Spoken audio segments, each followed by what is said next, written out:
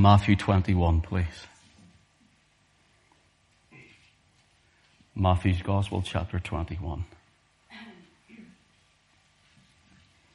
Verse 28, please. The Lord Jesus is the speaker, and he says, "But what think ye? A certain man had 2 sons. And he came to the first and said, Son, go work today in my vineyard. And he answered and said, I will not. But afterward he repented and went.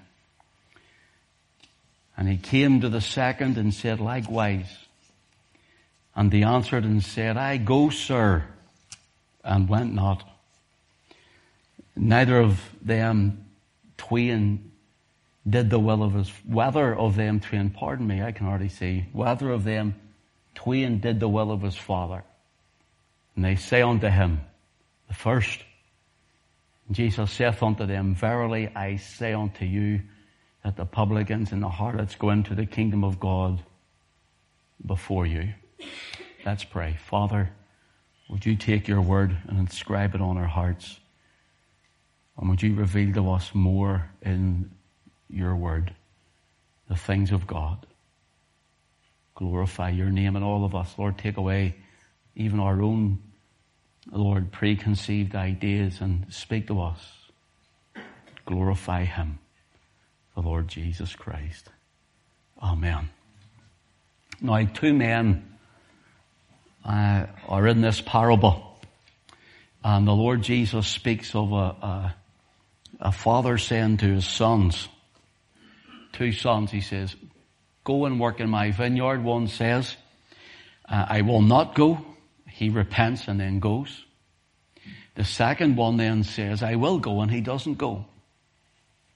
And the Lord says, well, which of them did the will of his father? And they said, the first, the one who said, I won't go, and then repented and went. Now, all of these things that we'll mention, the parables, we'll look through. I don't know how many we'll get through. And I'm going to impose on your knowledge of Scripture in certain areas to do with the parables and so on. So forgive me if it seems that way. But it's just really to get through this. And tonight we want to speak on the key to prophecy and the parables. I think if you get this key, I believe when I first got this key, it opened everything to do with prophecy to me. And so the Lord Jesus has given us a key here. The key is the parable of 2 sons. Now we'll look at it in another moment, but will you then go to Luke 15 for me? Luke chapter 15. And if you just let your eye run down to verse 11. And he said, a certain man had 2 sons. The younger of them said to his father, Father, give me the portion of goods that falleth to me. And he divided unto them his living. And not many days after, the younger son gathered all together and took his journey into a far country, and there wasted his substance with riotous living. And when he had spent all, there arose a mighty famine in that land, and he began to be in want. And when he had joined himself to a citizen of that country, and he sent him into the fields to feed swine. And he would have fain have filled his belly with the husks that the swine did eat, and no man gave unto him. And when he came to himself, he said, How many hired servants of my father's have bread enough and to spare, and I perish with hunger? I will arise and go to my father, and I will say unto him, Father, I have sinned against heaven before thee, no more worthy to be called thy son. Make me as one of thy hired servants. And he arose and came to his father. But when he was yet a great way off, his father saw him and had compassion and ran and fell on his neck and kissed him. And the son said unto him, Father, I have sinned against heaven and in thy sight, and I am no more worthy to be called thy son. But the father said to his servants, Bring forth the best robe and put it on him, and put a ring on his hand and shoes on his feet, and bring hither the fatted calf and kill it, and let us eat and be merry. For my son was dead and is alive again. He was lost and is found, and they began to be merry, and his elder son was in the field. And as he came and drew nigh to the house, he heard music and dancing. It's good to know that there's music and dancing in the kingdom of God, isn't it? You'd think there wasn't, but there is. Jesus said it was in it. Now notice. And he called one of his servants and asked what these things meant. He said unto him, Thy brother is come, and thy father hath killed the fatted calf, because he hath received him safe and sound. And he was angry and would not go in. Therefore came out his father and entreated him. And he answering said to his father, Lo, these many years, notice the language of the older brother. Lo, these many years I do serve thee, neither transgressed at any time thy commandment, and yet thou never gavest me a kid that I might make merry with my friends. And as soon as this thy son was come, which hath devoured thy living with harlots, thou hast killed for him the fatted calf. And he said unto him, Son, thou art ever with me, and all that I have is thine. It was meet that we should make merry and be glad, for this thy brother was dead and is alive again, was lost and is found. Now, you and I, when we read this, we know that this is spoken many times of a backslider that falls away from God. And the backslider, in fact, I mentioned it on Sunday evening in that context, and that's okay. That's fine. I mentioned it on Sunday night in the same context. But do you know, and this is where I'm going to start stretching you a little bit, that's not what the parable's about. It can be used for that, but that is not what the parable is about. Will you turn with me to Luke? Let me see, 16 then, just over the page, verse 19. You say, why am I reading all of this? I'm going to show you in a moment. There was a rich man, which was clothed in purple and fine linen and fared sumptuously every day. And there's a certain beggar named Lazarus, which was laid at his gate full of sores, and desiring to be fed with the crumbs which fell from the rich man's table. Moreover, the dogs came and licked his sores. And it came to pass that the beggar died, and was carried by the angels into Abraham's bosom. The rich man also died and was buried. And in hell he lift up his eyes, being in torments, and seeth Abraham afar off, and Lazarus in his bosom. And he cried and said, Father Abraham, have mercy on me, and send Lazarus, that he may dip the tip of his finger in water, and cool my tongue, for I am tormented in this flame. And Abraham said, Son, remember that thou in thy lifetime receivest thy good things, and likewise Lazarus evil things. But now he is comforted, and thou art tormented. And beside all this, between us and you, there is a great gulf fixed, so that they which would pass from hence to you cannot, neither can they pass to us that would come from thence. And he said, I pray thee therefore, Father, that thou wouldest send him to my father's house, for I have 5 brethren, that he may testify unto them, lest also they should come into this place of torment. Abraham saith unto him, They have Moses and the prophets, let them hear him. Let them hear them. And he said, Nay, Father Abraham, but if one went unto them from the dead, they will repent. And he said unto him, If they hear not Moses and the prophets, neither will they be persuaded, though one rose from the dead. Again, here we have 2 sons, now 2 men. And the idea of this is people preach this of a heaven and hell message. Here's some things you need to ask, and every one of these are worthy of a deep study in their own. This is a summary. But here's what I need to ask you. There's a rich man, and this rich man ends up in what people say is hell. We read he ends up in torments. But it seems as if, does God put you in hell because you're rich? No. So then the poor man Lazarus, is he in heaven or Abraham's bosom, being the type of, as people would say, because he's poor? No. No. So what does all of this mean? The two sons and the 2 men. Now, will you go with me to Revelation chapter 11? Revelation 11.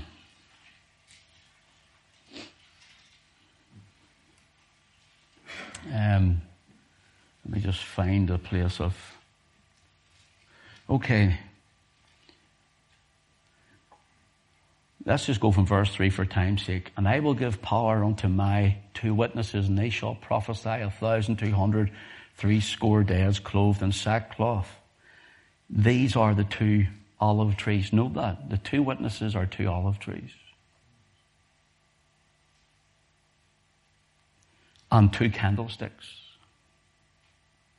standing before the God of the earth. Now you're told by a lot of people, well, this is either Elijah and Moses or Elijah and Enoch. But when we take what's known as the Bible pattern from the days of George Jeffreys and his breakaway then from Elam, he formed the Bible pattern. And what it is you take a Bible pattern and you find in the Word of God, usually it's in Genesis, but if there's a further pattern, you go to the first mention. It's called the law of first mention. So we're going to go to the law of first mention, and this is the key to the parables. Not only for the time of the Lord Jesus, because remember his audience were to the Jews of his day. And we're going to open up the door here of these parables. Turn with me to 1 Kings chapter 11.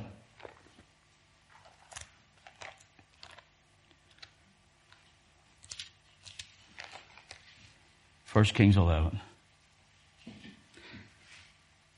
So when we read this, you'll read from verse 1, but King Solomon loved many strange women. Then it gives you the list. We haven't time.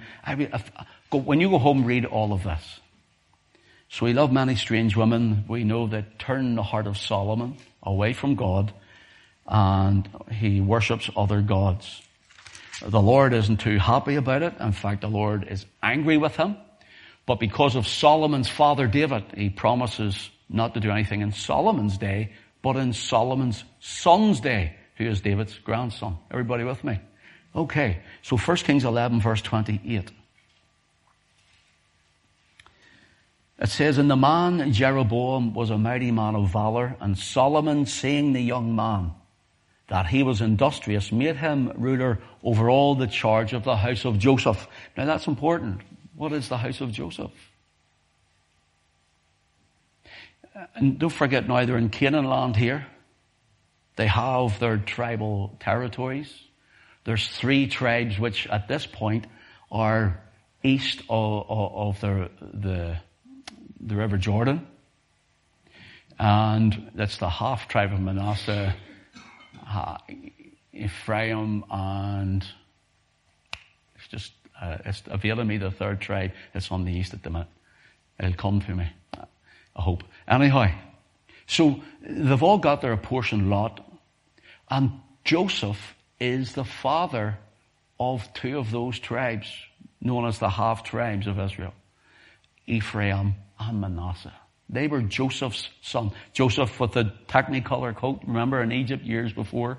Joseph, who was thrown into the pit by his brothers, and Joseph went to Potiphar's house and done well, and then his wife cried rape. You remember, he went for his wife, and he ended up in prison, and then, of course, he interpreted the dreams of the butler and the baker, and the butler then spoke for him in later years, brought him up to Pharaoh to interpret his dream, and saved Jacob and his dad and his brothers come down for corn. Remember the story? Well, that Joseph had 2 sons, Ephraim and Manasseh. Okay. Now you'll read in Genesis 48 that Jacob blesses the 2 sons of Joseph. They're taking Joseph's lot, as they call it, Joseph's part, Joseph's inheritance, and he crosses his hands, and the right hand of blessing should have been on Manasseh the older, and the left hand of blessing should have been on Ephraim the younger. But Jacob doesn't do that, and he crosses hands. Remember the story. So when you go to Hebrews chapter 11, and you'll read of this in Hebrews 11, it's just from the top of my head, I can't remember the verse number, but it says, when Joseph was dying, when Jacob was dying, he blessed both the sons of Joseph and worshipped while leaning upon the top of his staff. And the idea was, with him being a shepherd, they notched their staff every time something significant happened. It was their diary. And so when he gets up and he's about to die, or he's on the road out to die, he probably lived a few years after this, actually. The problem was he was like a creaking gate, and he didn't know when to lie down, old Jacob. And he strengthens himself, pulls himself up on that staff, which is full of notches, where God had shown up before, like the pillar stone, the stairway to heaven, or the ladder. All of those things that happened, hiding him from Esau and the Lord, wrestling with the angel of the Lord all night. He would have put all these notches down, the staff, and as he looked at it, he would have been built up in faith of how God had been there in blessing. So with that faith, he now blesses these two boys. Let my name be upon them. He's Jacob, now Israel. So they're called Israel. Simple, isn't it? Okay, so Joseph is the northern territories of those tribes. And so Solomon takes this young industrious man and makes him in charge of that area. But he gets a lot of favor with the people, and it sort of turns against his son later. Notice. So let your eye run down the verse. Where were we? Let's go from 29. And it came to pass at that time, Jeroboam went out of Jerusalem, that the prophet Ahijah the Shilonite found him in the way, and he had clad himself with a new garment, and they two were alone in the field. And Ahijah caught the new garment that was on him and rent it in 12 pieces. Notice, takes his new coat, tears it in 12. And he said to Jeroboam, take thee 10 pieces, for thus saith the Lord, the God of Israel, behold, I will rend the kingdom out of the hand of Solomon, and will give 10 tribes to thee. But he shall have one tribe for my servant David's sake, and for Jerusalem's sake, the city which I have chosen out of all the tribes of Israel. And then, when you read on down, let's go to chapter 12. And Rehoboam is now Solomon's son, whom the kingdom's going to be taken out of his hand, went to Shechem, for all Israel were come to Shechem to make him king. And it came to pass when Jeroboam, the son of Nebat, who was yet in Egypt, heard of it, it says, for he was fled from the presence of the king, of King Solomon, and Jeroboam dwelt in Egypt. And they sent and called him, and Jeroboam and all the congregation of Israel came and spake unto Rehoboam, saying, thy father made our yoke grievous. Now therefore make thou the grievous service of thy father, and his heavy yoke, which he put upon us, lighter, and we will serve thee. Okay, so let me just tell you what happens. Rehoboam, Solomon's son, says to Jeroboam, this young industrious man, who's now come with all these people from that area of Joseph, and they say, look, your father's taxes were very heavy on us. Will you lighten them as the new king, and we will serve you? He goes away, listens to the younger men, listens to the older men. This is Rehoboam, listens to the older men, giving them good advice. Take it easy on the people. The younger men say, put it harder on the people. And what happens was he goes back and says, I'm going to whip you with scorpions. It'll be that bad, really. This is what he's really telling them, that he was going to make things worse. So they say, right, depart, and they just break away altogether. And that's what Ahijah the prophet had said. He took, remember, Jeroboam's coat and rent it into 12 and says, here, there's 10 pieces for 10 tribes. God's going to give you them 10. Now it's happened. And they all move northward away from Judah. From this moment, you have now the key to prophecy and the parables. That's your Bible pattern starting here. From 12 together into 2 kingdoms. And from this moment right through Scripture, you'll read of it being 2 nations. Israel and Judah. 2 houses, they're called the house of Israel in the north, house of Judah in the south. They're known as 2 kingdoms. In Samaria, when you read of the prophecies against Samaria, it means that's the capital city of the northern kingdoms called Samaria. And they have a line of kings come out of there. You'll read of Elijah going to there, prophesying against Ahab and Jezebel. They were in Samaria. And that was ungodly line. They were all wicked. And they were not of the kingly line that God had set. The devil had moved in so much that now what they're doing is they're trying to replicate everything that God had done. So then they have different forms of worship.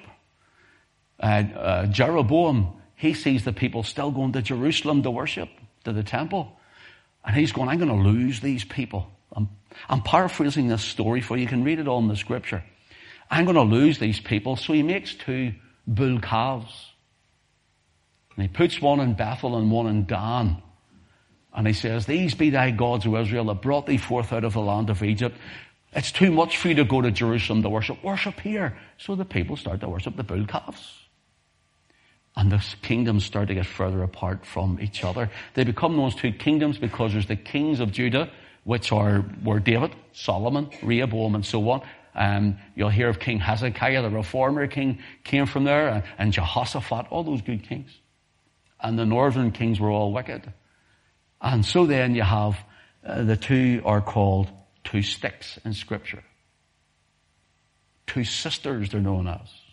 And I'll read them briefly for you till you get the idea. And this carries right through until you get into the New Testament. And Jesus starts speaking about there were 2 sons.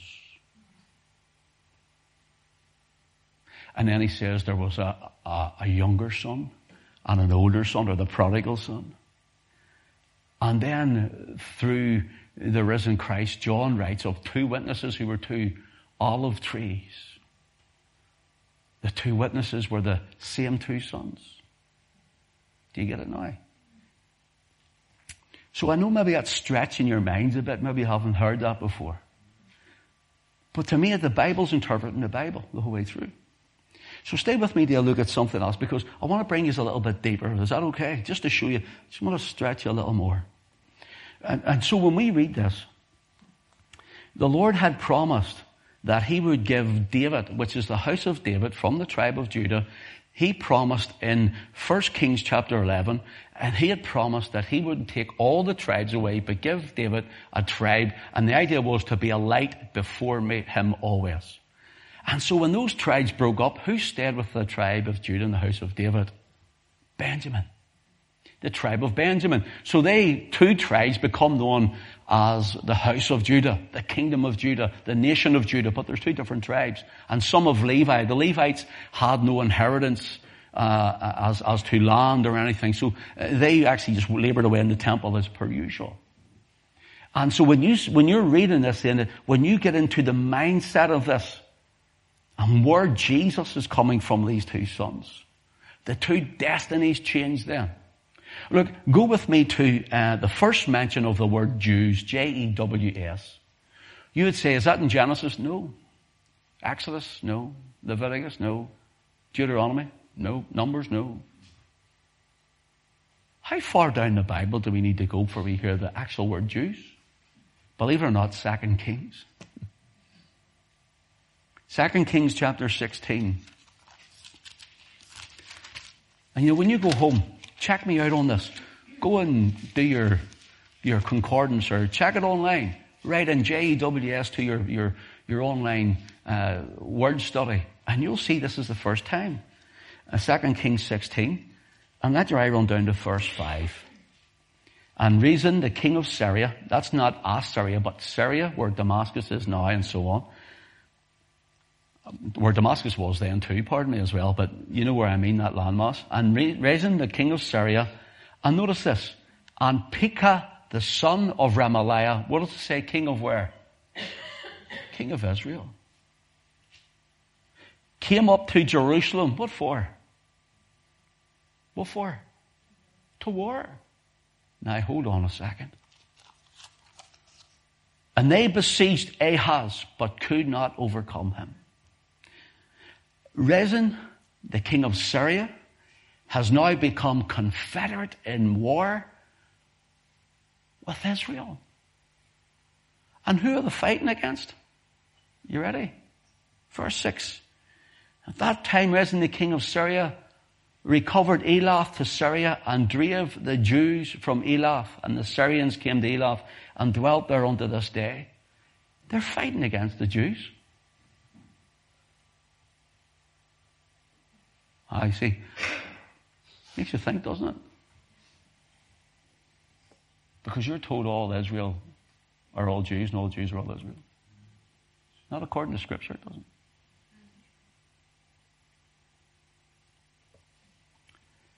The word Jew is a derivative name. Actually, the J on the word Jew, the letter English I'm talking about now, it didn't actually come into functioning until about a time of the 1500s. There was actually an I was there because the actual word is Yehudi for Judah. Judea comes from that word. You see? And so whenever you look at this, you have to see now, they're actually fighting each other.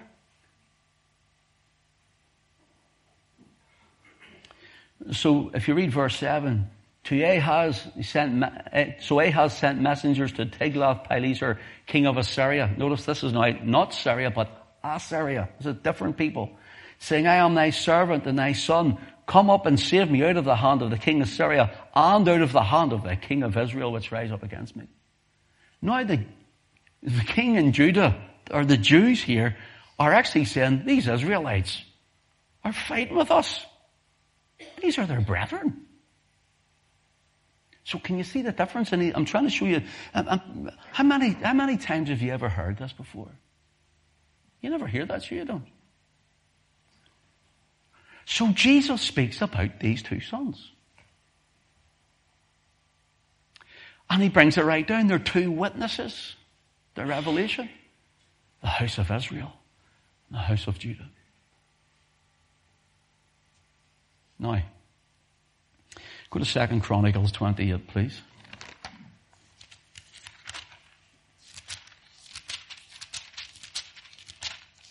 2 Chronicles chapter 28. And just let's right on down to verse 6, please. For Pekah, remember who was the son of Remaliah? Who's he? He's the king of Israel. Northern kingdom, isn't that right? Slew in Judah 120,000 in one day. An Israelite slain the Jews, which were valiant men because they had forsaken the Lord God of their fathers. And Zichri, a mighty man of Ephraim. Remember that name? That's Joseph's son, remember? Now these are his descendants. So they're from Ephraim, the tribe, and from the kingdom. Who slew Maaseiah, the king's son, and Azrikam, the governor of the house, and Elkanah that was next to the king, and the children of Israel carried away the captain of their brethren, 200,000 women, sons, and daughters, and also took much spoil from them and brought the spoil to Samaria. They actually came down, slew a lot of their brethren from Judah, the Jews. These were Israelites. And they took 200,000 of their women and children and brought them up into Samaria. So now we have the whole 12 tribes are represented in the northern kingdom because of these people are up. Now you'd have to read on to see what happens. There is a release for these women because they wise up to let them go, that is. Okay, so will you go with me to 1 Chronicles chapter 5 then?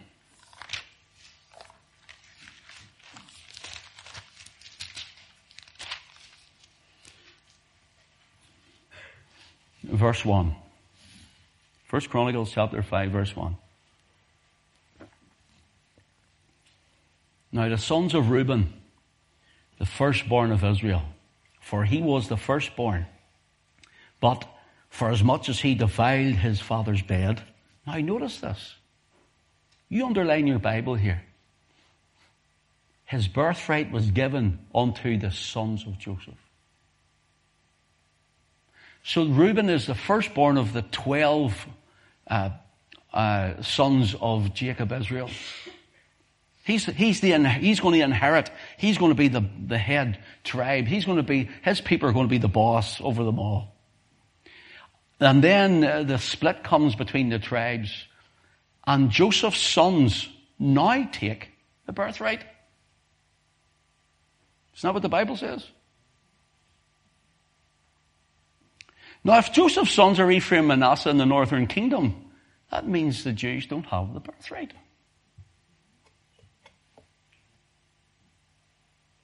According to the Word of God, isn't that right? You reading that with me?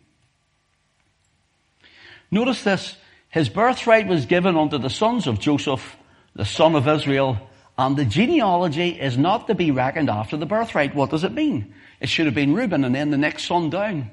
But different was the Lord chose Joseph. Joseph's sons through Jacob. So now Joseph has the birthright. What is the birthright? The birthright is that they are the ruler, the owner even of the land and all that is entailed in the blessings. Now notice this, verse 2, and Judah, here's the southern kingdom, prevailed above his brethren, and of him came the chief ruler, but the birthright was Joseph's.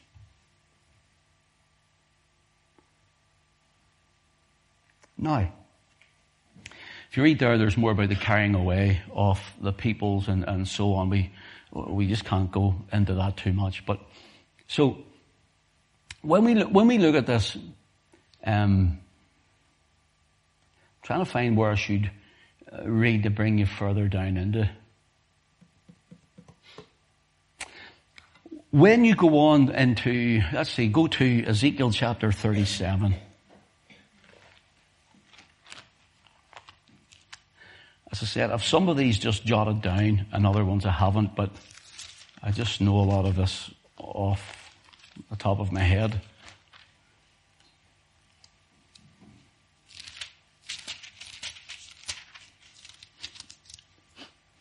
Okay. Ezekiel 37, let your eye run down to verse 15.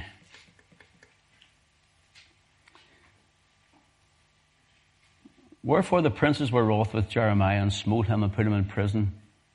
Well, here I'm in Jeremiah 37, pardon me. I'm in the wrong book altogether here. I was going, that doesn't mean, that's not what verse 15, sorry. The word of the Lord came unto me saying, Moreover, thou son of man, take thee, notice, one stick and write upon it for Judah and for the children of Israel his companions. Then take another stick and write it for Joseph, the stick of Ephraim, for all the house of Israel his companions.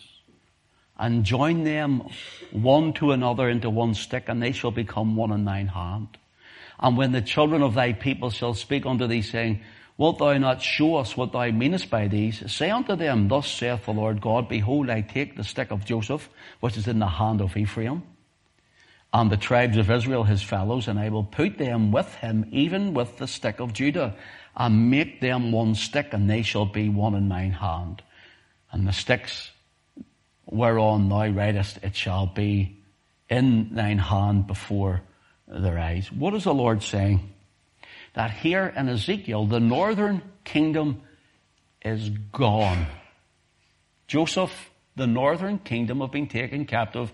They're now on their migration. They're gone. The southern kingdom of Judah, where are they? They're in Babylon. They're gone too. That's when you read of Shadrach and Meshach and Abednego in the fiery furnace. That's where you read of Daniel in the lion's den. Now Ezekiel is by the river Chebar, and he sees a vision of the glorious man. And the Lord says, listen, you are taken captive.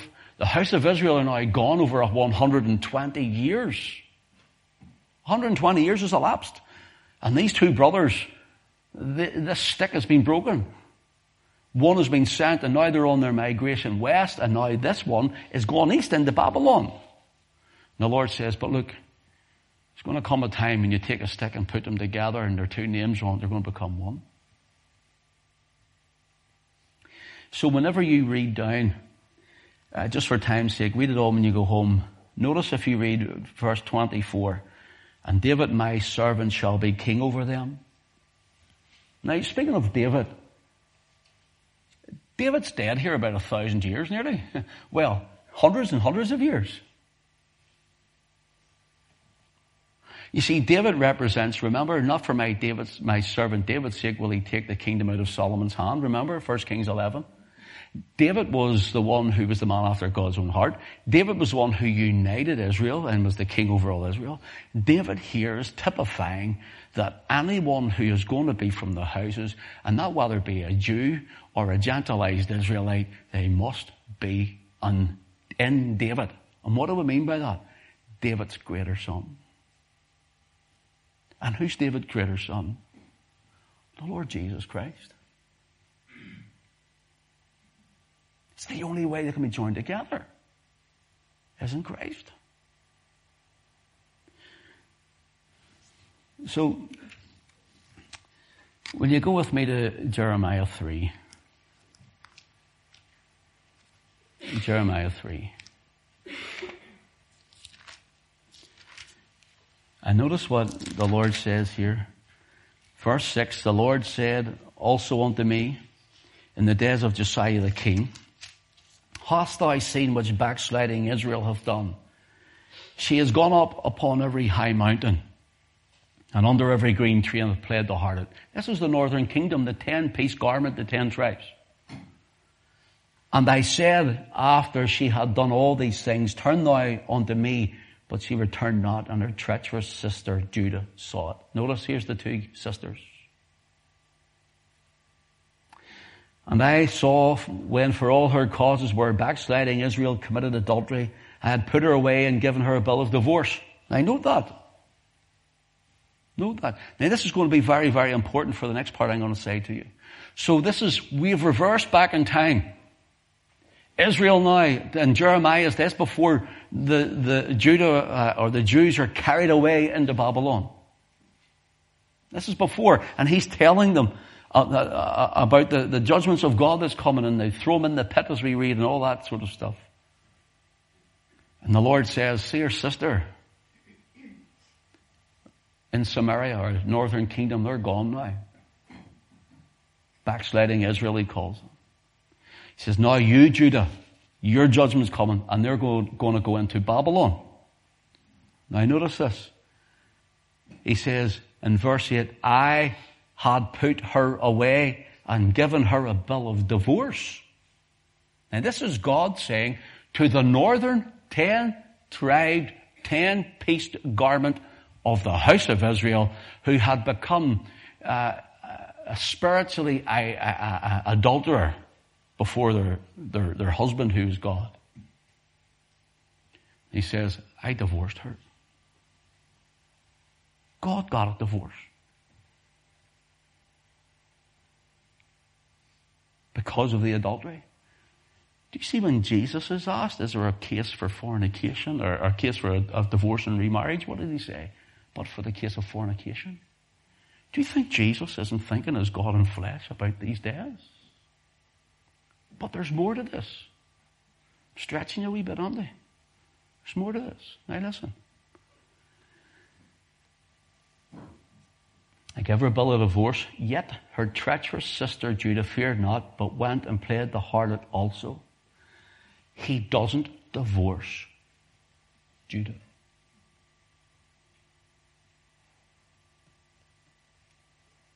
He doesn't divorce him. Verse 9, and it came to pass through the likeness of her whoredom that she defiled the land and committed adultery with stones and with stocks. In other words, worshipped other gods. And yet, for all this, her treacherous sister Judah hath not turned unto me with her whole heart, but faintly saith the Lord. And the Lord said unto me, the backsliding Israel hath justified herself more than treacherous Judah. God says, you know what? See Judah. She should know better. And see Israel, who were away and had all their false worship and all their false gods, and the one I divorced, they're going to be more justified than this one. You read that, don't you? How's that going to happen? When you read on down, and just for time's sake, again, read the whole chapter. When you read on down,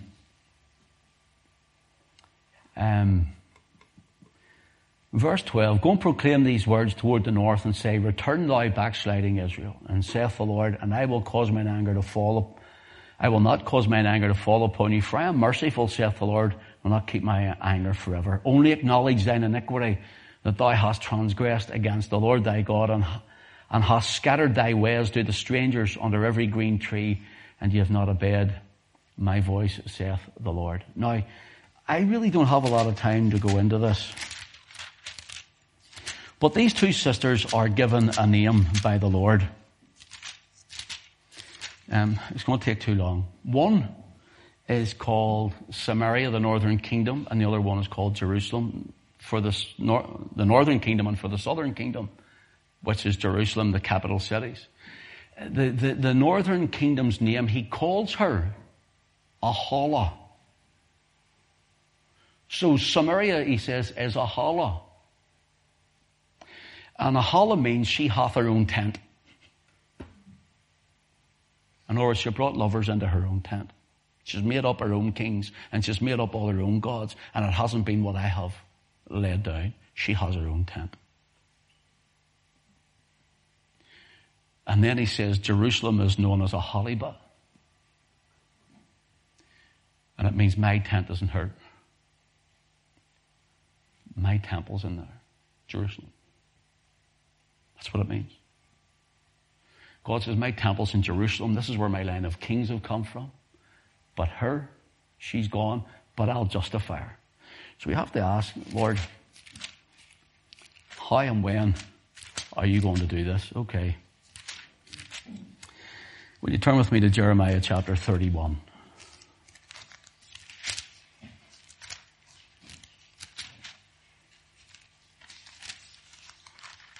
And let your eye run down to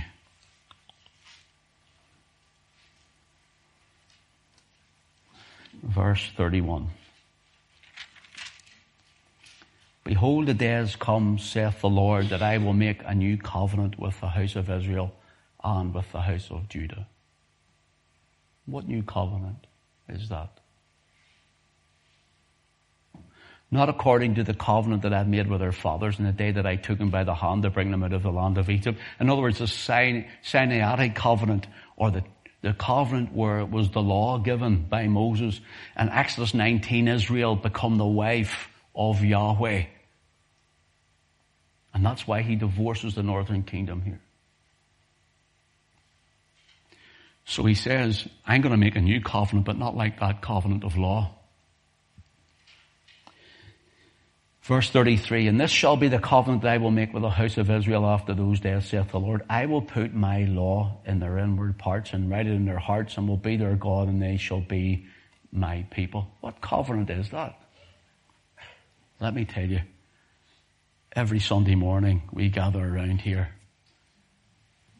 And the same night on which he was betrayed, he took bread.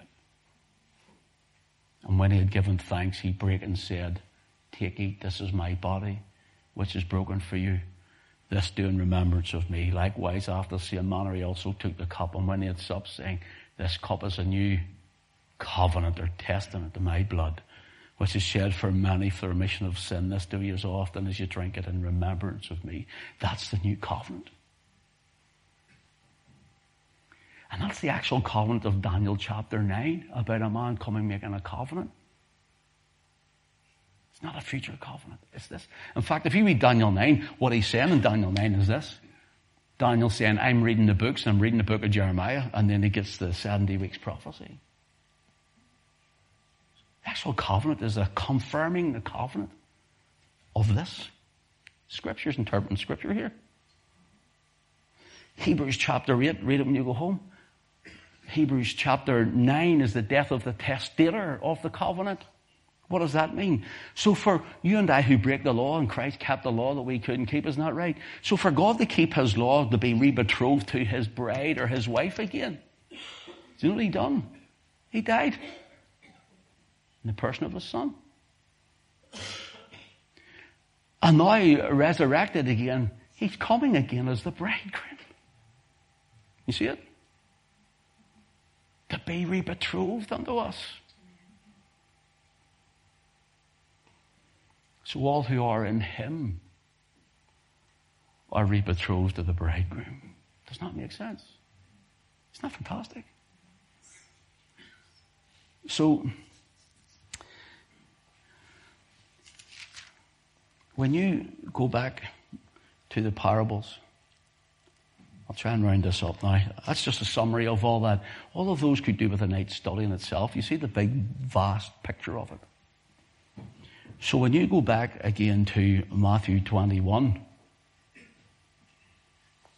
That's just, we'll not read all of these things again, obviously. But here's the 2 sons. Verse 28. But what think ye, a certain man had 2 sons, and he came to the first and said, Son, go work today in my vineyard. And he answered and says, I will not. But afterward he repented and went. Notice this one's repented. So who was the first son? He's the same as the prodigal, the one who is away into a far country. He is the northern kingdom who are scattered, who come westward, and who populate these islands. Why? Because we're the ones who have repented in Christ. The gospel, why do you think the gospel came to us? Because we're the witnesses of Christ. Why was the gospel sent around the world by this small nation? By the European nations? Why did it not go to China first and then come to us? Or India first and then come to us? Or Japan first? Because this is the way Israel came west. Why was the Reformation come this way, the Protestant Reformation? Because that's the way Israel came. Why was the outpouring of the Holy Spirit after the day of Pentecost? Why not go, obviously it all starts in Jerusalem here. But why did it not go to China or somewhere first? Because the seed was scattered and it came west. These are all identification marks. So notice this. We have repented at the sound of the gospel. Jeremiah 16.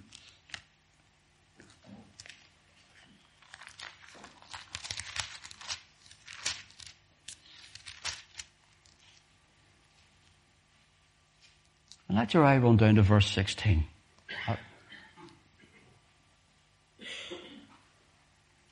Jeremiah 16 and verse 16. Behold, I will send for many fishers, saith the Lord, and they shall fish them. And after I will send for many hunters, and they shall hunt them from every mountain, and from every hill, and out of the holes in the rocks. For mine eyes are upon all their ways. Lost. They are not hid from my face, neither is their iniquity hid from mine eyes. And the Lord says, look, they're lost to themselves. They haven't a clue who they are. But they're not lost to me. But notice what he says in verse 16. Behold, I will send for many fishers. Now, when Jesus comes along the shore and sees Peter and Andrew, James and John, what's the first thing he shouts at them? Follow me, and I will make you to become fishers of men. Why? Because he is the same Yahweh, Jehovah God, who spoke these words, I will send the fishers. And he walks along the shore in the person of his Son, and he says, follow me. I will make you become fishers of men. Who are the men? The lost seed of the lost sheep of the house of Israel. And everyone who was around them heard the gospel of saving grace. Makes sense to you? Am I stretching you a bit? You're thinking about it. You see, we have this mindset it's insular, where nothing can come in and out from what we have been. It's enclosed around us. But when we take it, let the Bible interpret the Bible. It was from this nation, and of course then the United States later as we went further west and populated the United States. But it's from these nations that the gospel went forth. Look, in chapter 21, Matthew 21, the second son says he will. We'll keep the law of God. Yes, we will. And who are they? The other son is the Jews. But they didn't. And Jesus came and he says, these are vipers, because they've become mixed with other peoples at this time. Traditions of men had crept in. But let your eye run right down. He gives the parable in verse 33 Certain householder planted a vineyard, hedged it round about, digged a wine press in it, built a tower, let it out. The husbandman went into a far country, speaking of himself going into the heavens before his second coming. And then, of course, we know when the time of fruit drew near, his servants, he sent the servants and his husbandmen that they might receive fruits of it. And the husbandmen took his servants and beat one and killed another and stoned another. Again he sent other servants more than the first, and they did unto him likewise. But last of all he sent unto them his son, saying, they will reverence my son. But when the husbandmen saw the son, they said among themselves, this is the heir, come let us kill him, and let us seize on his inheritance. And they caught him and cast him out of the vineyard and slew him. Now listen, this is very important because people miss this. Jesus was crucified outside the city walls. I don't believe he was crucified at Gordon's Calvary. I don't believe that at all. And it surely wasn't the Holy Sepulchre either. I believe he was crucified on the Mount of Olives. I'll do a study on that another time, because he had to be further east to be able to look west to see the temple rent in twain, because the sun came up in the east and shone into the temple. And when Israel carried the Ark of the Covenant, they had to be 3,000 feet away from the Ark of the Covenant. And whenever you get the encampments like on these banners here, it has to be they're encamped 3,000 feet away from the temple or the tabernacle. And you take 3,000 feet and you're right outside the city walls. And when you go east where the sun would come, the east sun would come in the morning for the sacrifice, would shine down right into the temple. He had to be there. It was the Mount of Olives he spent his nights in. It was Mount of Olives that he was arrested in. Gethsemane means olive press, God's olive press, where he was crushed and sweat like great drops of blood. He ascended from the Mount of Olives, and they said that he's coming back. The two angels, or men dressed in white, says he's coming back to the Mount of Olives. I believe he was crucified in the Mount of Olives. Sorry if I busted a couple of Gordon Calvary bubbles there, but I don't really mean to. See, we go so much with tradition all the time and what we heard, we don't seek it out. People just go along. It's like, we just go along with what we hear. It's like the people in the news, they just take everything at their face value, what they hear. I'm not going to keep you much longer, but just bear with me. Give me another 5 or 10 minutes. Is that all right? Everybody okay? You all right? Now listen. Let your eye run down. So they have killed the son. This is him talking about his crucifixion. Verse 40. When the Lord of the vineyard cometh, what will he do to those husbandmen? He will miserably destroy those wicked men. Now I'm going to stretch you here. He's speaking to the Jews here.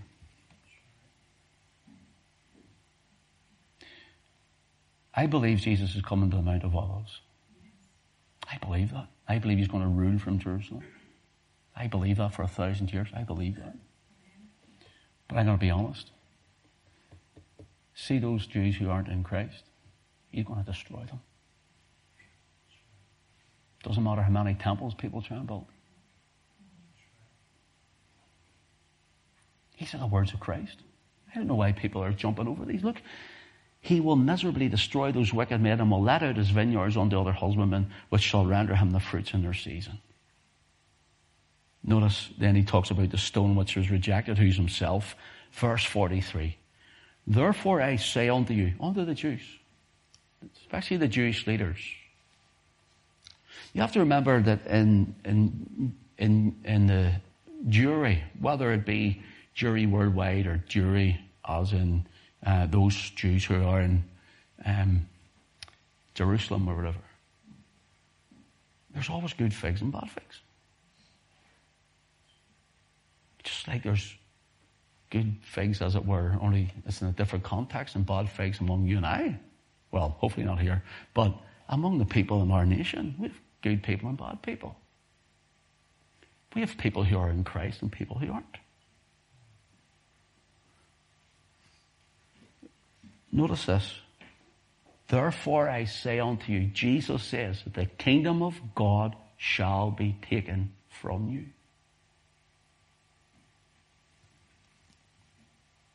What do you think of that? AD 70, Titus came and destroyed the temple. And there's a massacre in Jerusalem. And given to a nation. See the word nation? People say that's the church. Church is ecclesia. The word for nation is ethnos. Ethnos. Do you know what it means? People of the same people. So when Jesus says, other sheep of I that are not of this fold, who's he speaking of? He's speaking of the other son. Does that make sense to you now? He's speaking of those of Israel who were Gentilized and lost. They don't even know themselves, but God says, I know who you are.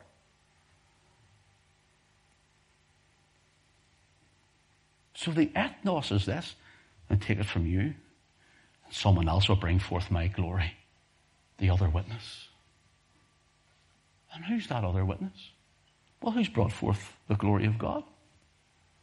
The gospel, the printing of the word, the missionary endeavor.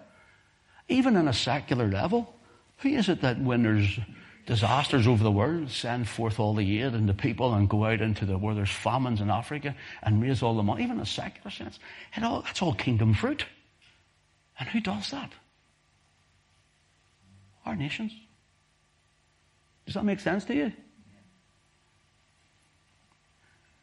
I know people think I'm rare for believing this, but I've just read the scriptures to you. And we've just thought about it. So in Revelation, let's finish with this. In Revelation chapter 11,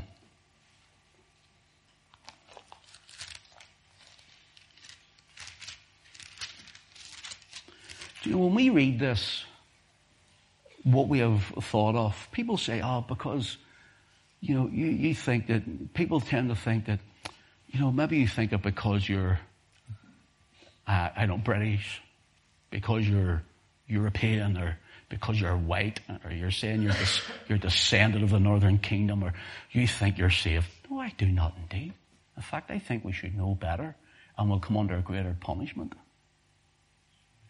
And the man or the woman who's never heard from Africa or from China or wherever else, I believe it. You've heard me preach the gospel. You know me by now. Notice what he says in Revelation 11, verse 3. And I will give power unto my two witnesses, and they shall prophesy 1,260 days, clothed in sackcloth. Now, I don't want to get into that because that's an actual time scale that's happened. Okay? These are the two olive trees, the two candlesticks standing before the God of the earth. Now,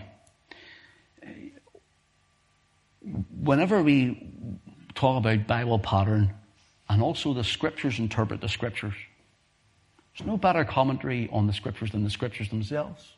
I think we've looked at that tonight, haven't we? So let's do this for this last point. Because I know, and look, I don't fall out with people who don't agree with me on these secondary doctrine issues. I don't fall out with people over it.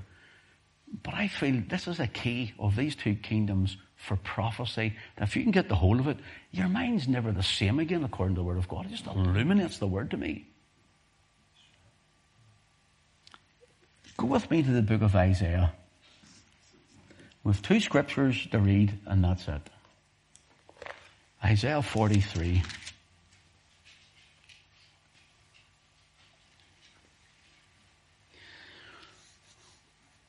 But now thus saith the Lord, verse 1, created thee, O Jacob, that formed thee, O Israel, fear not, for I have redeemed thee, I have called thee by thy name, thou art mine.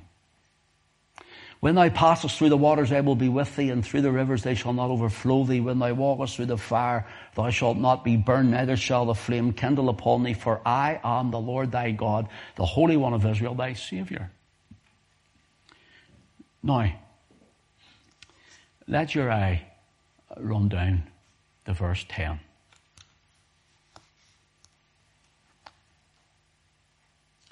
Ye are my witnesses. Now we're looking at the two witnesses in the book of Revelation, isn't that right? And he's saying to Israel here, ye are my witnesses. saith the Lord, and my servant whom I have chosen, that ye may know and believe me and understand that I am he. Before me there was no God formed, neither shall there be after me. I, even I, am the Lord, and beside me there is no Saviour. I have declared and have saved and have shown when there was no strange God among you. Therefore ye are my witnesses, saith the Lord, that I am God. So who are the witnesses according to this? Israel. Israel separated into two kingdoms, two olive trees, two sons, two sticks, two men. Isn't that right? Go to Isaiah 44 and verse 8. Fear ye not, neither be afraid. Have not I told thee from that time and declared it? Ye are even my witnesses. Is there a God beside me? Yea, there is no God. I know not any. So you can see here, God is saying who his witnesses are. So there's two of them. Two houses, two kingdoms, two nations. Why? To declare the glory of God in the earth. To me, it's as plain as we're just reading it here. The rich man and Lazarus. How do we fit that in? I'll do a full study on it someday because it's a big one. But let me give you it in a nutshell. The rich man is clothed in purple. It speaks of royalty. The royalty. Now remember, Jesus is speaking to people with a Jewish mindset here. Judah had the kingship, the kingly line coming from it. Isn't that right? The house of David. That was the royal. They were rich. They had the oracles in the Word of God, didn't they? They had everything they needed. They were sumptuous all throughout those years. And Lazarus became the beggar. The northern kingdom became the beggar. And he went into a far country. In other words, he was scattered throughout the nations. And when he went into a far country, he ended up eating pig food, isn't that right? He lived riotously. In other words, he became gentilized. He became like a heathen, didn't know who he was, and he lived like, just like you and I would see the sinners in our nation today. Lived in all manner of sin. And then he comes to himself. He turns to his Father. And he comes back again. Father, forgive me. How? Through the preaching of the gospel of saving grace. That's the rich man. Or pardon me, I'm on the prodigal. The rich man, I mixed those up. The rich man, I'm getting mixed up myself. The rich man dies. How did he die? AD 70. The Jews, Jerusalem. Remember I told you? Titus comes, destroys the temple, Jerusalem. All the Jews are killed and slain around. A lot are taken away captive. But Lazarus is the other son, or the other man, like the prodigal is the prodigal in the far country. He returned. He's the one who has now come under the saving grace. You see the difference now? What is the great gulf fixed between them? I'll tell you what the gulf is. Christ. For the Jews, I know there's Messianic Jews who are getting saved. But in mass, they reject the Lord Jesus Christ. That's why they'll be in hell. Why does he say, let me tell my brothers? Because Judah, where you get the name Jew from, had 4 brothers. He says, there's 5 brethren. That's not what he says. So they had 4 brothers. It's all in the book of Genesis. And why does the Lord say, you have Moses and the prophets? Because they had Moses and the prophets, the law, who prophesied of what? Christ coming. And they wouldn't listen. Yeah, but if they hear that one's rose from the dead, he says, no, they won't. You know why? Because we're still preaching that Jesus rose from the dead, and en masse, they still do not believe. Can you see it now? The two kingdoms. The separated Israel. It's amazing, isn't it? So whenever you even go in and you look at these things and you look at the prodigal eating the pig, the food of the husk of the pig, you know what that is? That's the prodigal away. That is the northern kingdom away through the nations. And the older brother, whenever he comes back, he's repented. The prodigal repents and comes back to his father and he's welcomed. And the older brother says, "Oh, you didn't do that for me." The father says, "Didn't do what for you? You didn't have a sacrifice." He said, "I had a sacrifice." You know what the sacrifice was? "There shall be a fountain open in the house of David for sin and uncleanness." What is that fountain? The prophet prophesied of it. It's the Lord Jesus Christ on Calvary. There is a fountain filled with blood drawn from Emmanuel's veins. And this is where this is, so the older brother is saying, "You didn't do that for me, kill the fatted calf and rejoice." He says, "But there's a fountain open for you, and you didn't want it. It was always there. It's already happened."